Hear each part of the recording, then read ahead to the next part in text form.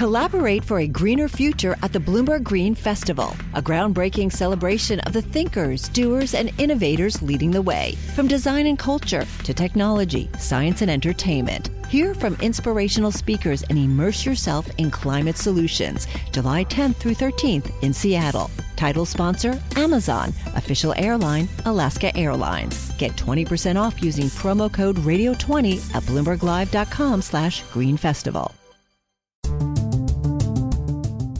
This is Bloomberg Crypto, a daily Bloomberg iHeart podcast. And I'm Philip Lagercrantzer, in today for Stacey Marie Ishmael. It's Friday, November 11th.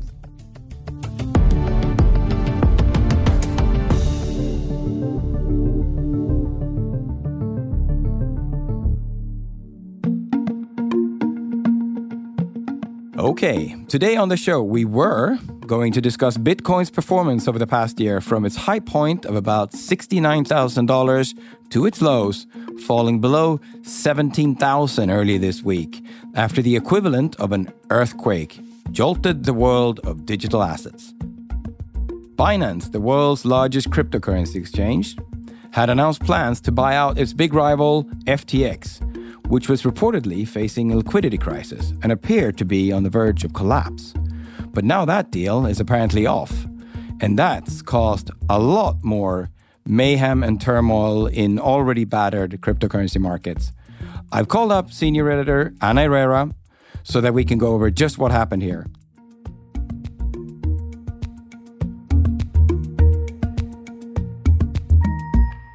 So, what's happening now? U.S. regulators are looking into this. The deal is dead because Binance pulled out, and now Sam Bankman-Fried has sent a major warning out to investors. Could you talk us through this a little bit, Anna? Let's start with the authorities in the U.S. probing FTX. We had a scoop on Thursday revealing that U.S. authorities, including the Securities and Exchange Commission, were looking at FTX potentially because essentially they could have been using customer funds in ways that they shouldn't. And then on top of it all, basically we heard that Bankman-Fried told his investors that he'd messed up. So, it's kind of all up in the air now. There's going to be no bailout. And here we're talking about one of the biggest crypto firms, crypto exchanges. So the potential for contagion is massive. And if it's anything like Terra Luna, it could we could see those effects rippling through the crypto industry for quite a while because it takes a bit for positions to unwind and so forth. So we're going to start seeing, which firms were exposed. And, Sam Bankman-Fried kind of ominously said to his investors, according to our story, that, if he doesn't get help, they might have to file for bankruptcy. Yeah, and I think it bears sort of recapping for the listeners.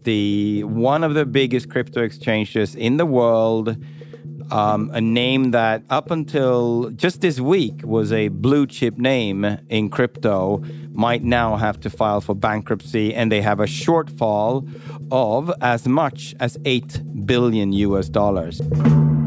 That sort of, it's hard to overstate the gravity of that situation, huh? Yeah, I mean, if you're one of our listeners, you will have heard this name so many times on this podcast before. Matt also interviewed Sam Bankman-Fried, SBF, as he's known. Sam Bankman-Fried. When Sam Bankman-Fried said... Sam Bankman-Fried. And probably in this context, it might be quite shocking. Maybe you even have your money on FTX, right? And withdrawals have been frozen. And, if there's no bailout, who knows who will get their money back and how much of that money will be given back. So even other bigger firms are in the same position, which is why I was talking about potential contagion, because if you can't get your money back, what if you owe someone else money and so forth? And, it's kind of infinite. So Sam Bankman-Fried told his investors he'd messed up and he was asking for a rescue. He said he would be incredibly grateful if investors could help him. And so if they can't, then, his firm might not make it. And the consequences could be quite dire for everybody who has money on them and the firms that are connected. So it is very serious.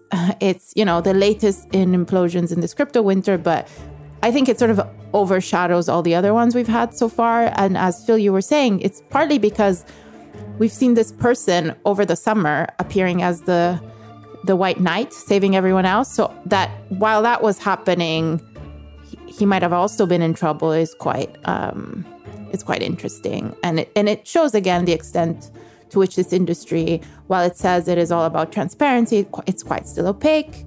There's lack of regulation, because in many cases it is regulation in finance that brings transparency, right? Because it says you have to tell us what you own and where it is custodied and like what your reserves are. We always talk about these firms as exchanges, and I've had sources and market structure people tell me you shouldn't call these exchanges because they're just trading platforms. Exchanges are regulated. They have rules that say how many reserves you must have, when and how customer funds should be segregated. So, I guess it's all coming to the forefront now, the lack of regulation and so forth.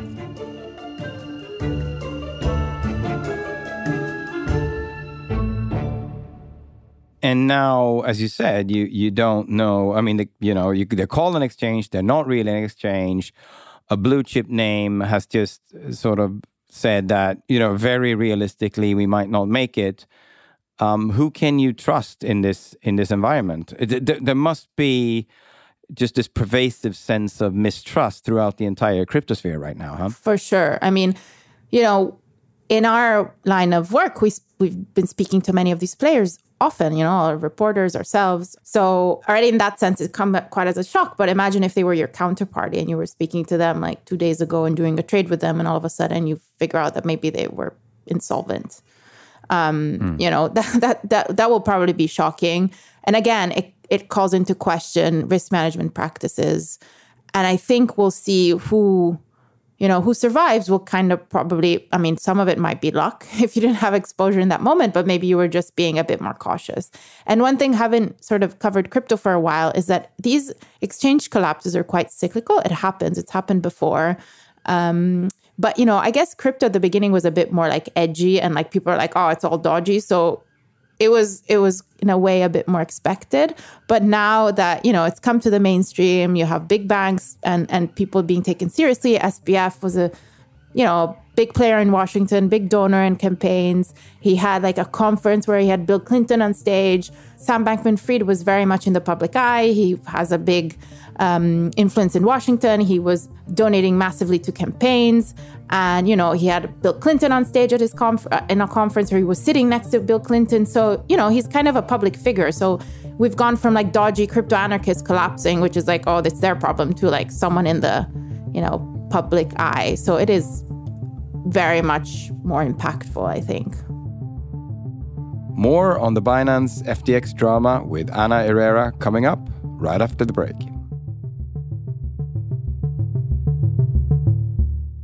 Success is more than the final destination. It's a path you take one step at a time. It's discipline, it's teamwork, and it's the drive and passion inside of us that comes before all recognition. It's what Stifel's been doing for over 130 years. Quietly, yet strategically, Stifel's become one of the fastest growing wealth management and investment banking firms in the country. Our financial advisors go beyond traditional wealth management to provide clients with direct access to one of the industry's largest equity research franchises and a leading middle market investment bank, because success is the drive it takes to keep climbing, the passion to keep investing, the best of each of us made better by the best in all of us. And that is where success meets success. Start your journey at Stifel.com. That's STIFEL.com.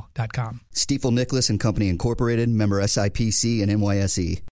Collaborate for a greener future at the Bloomberg Green Festival, a groundbreaking celebration of the thinkers, doers, and innovators leading the way. From design and culture to technology, science, and entertainment. Hear from inspirational speakers and immerse yourself in climate solutions. July 10th through 13th in Seattle. Title sponsor, Amazon. Official airline, Alaska Airlines. Get 20% off using promo code radio20 at BloombergLive.com/Green Festival.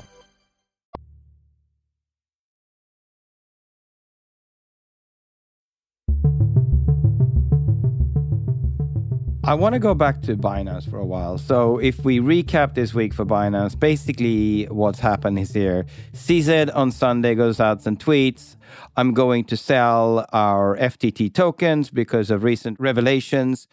And then, steps back, chaos unfolds, FTX gets swept away. They get an offer from SBF, Buyout, basically. They get a full look at SBF's, presumably they get a look at FTX's books. And then they take a close look and they see something they don't like. They turn around, walk away, and they now are left with basically full insight into the workings of a competitor, presumably, and that competitor might no longer be around. Is that sort of a fair summary of event? Where does this leave Binance? Of course, if Bitcoin crashes, then that's not great for anyone. But as I said, there's been exchange collapses for years. And what we've seen is like some players have emerged in a more stronger position. And Binance has been around for quite some time now. And they're quite aggressive. So I'm thinking they might be taking advantage of the situation and they might see, inflows go up. And, it leaves them in a potentially stronger position, although, of course, that depends on what sort of happens to crypto in general. I don't think they had big dealings with, like Wall Street. So if Wall Street gets a bit scared by what's happened, I don't know if that impacts them. But for sure, now one of the biggest retail trading platforms is gone. And so people have to go somewhere else, right? I mean, I can't imagine many crypto traders or people that have traded for a while deciding all of a sudden to sell all of it at a low. That would be, it would be surprising. It might happen, but, they'll have to move their crypto somewhere. Some of it might go in cold storage, but if they want to continue to trading and operate, they'll have to move on another platform.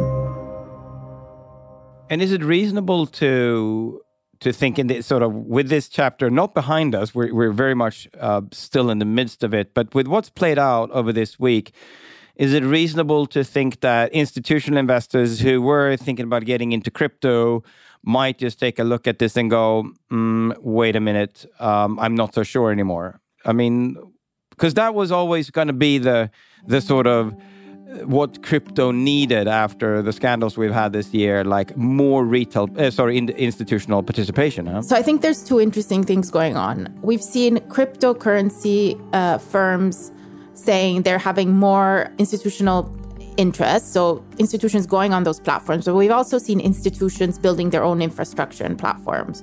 So the issue is perhaps not whether the asset class is valuable, it's whether the people that are running the asset class are valuable, right? Do we trust the centralized crypto exchanges? Do we trust the big players in crypto? Is a different question, perhaps, do we think that Bitcoin has any value as an asset? Because you could separate the two and say, well, we do still think that there's potential. We'll just set up our own exchanges. We'll do our own thing. We have our own, there are many banks that have their own custody arms, and that will probably make them feel a bit safer, because imagine if a crypto custodian collapses, that's really bad. But, now you have someone like Bank of New York Mellon who's been custodying assets, many other types of assets for a while. That might make people feel safer. It doesn't necessarily mean that banks haven't had their own issues in the past, but maybe if they think we're going to build our own infrastructure, we might still be doing things. But it will definitely be really interesting to see what they do. I'm thinking FTX, they were also backed by a pension fund, and Celsius too. So, I don't know how many other pension funds will take stakes in crypto firms going forward, imminently. There's got to be tougher questions being asked by the people behind those funds, right? Or the stakeholders. I think it was a teacher's pension fund from Canada. Again, as we've said before, what strikes in this crisis is the impact it's having on all sorts of people. It's no longer just, crypto fanatics losing their money. It's potentially teachers losing their pensions. I'm not saying this is what's going to happen here, because I don't think they invested all of it in FTX, but, there were institutions that had come in for sure. And, what if some of them got burned? All right. Thank you, Anna. You can follow this story and all of Anna's reporting on the Bloomberg terminal, on Bloomberg.com, and on Twitter. Anna is at Anna Herrera, or ANNAIRRERA.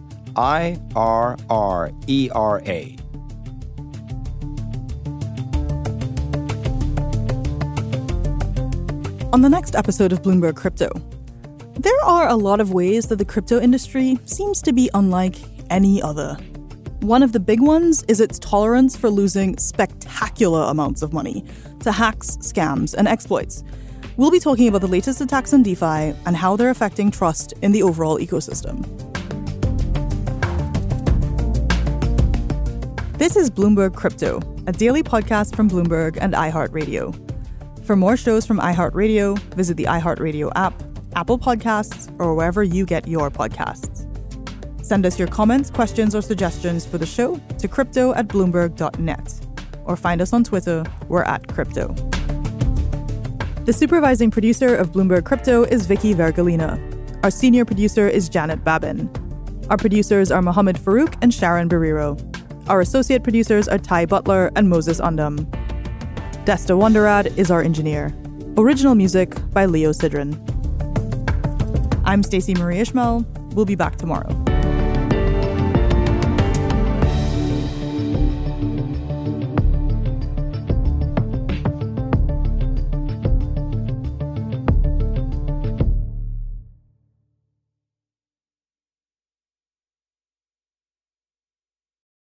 Collaborate for a greener future at the Bloomberg Green Festival, a groundbreaking celebration of the thinkers, doers, and innovators leading the way. From design and culture to technology, science, and entertainment. Hear from inspirational speakers and immerse yourself in climate solutions. July 10th through 13th in Seattle. Title sponsor, Amazon. Official airline, Alaska Airlines. Get 20% off using promo code radio20 at bloomberglive.com/greenfestival.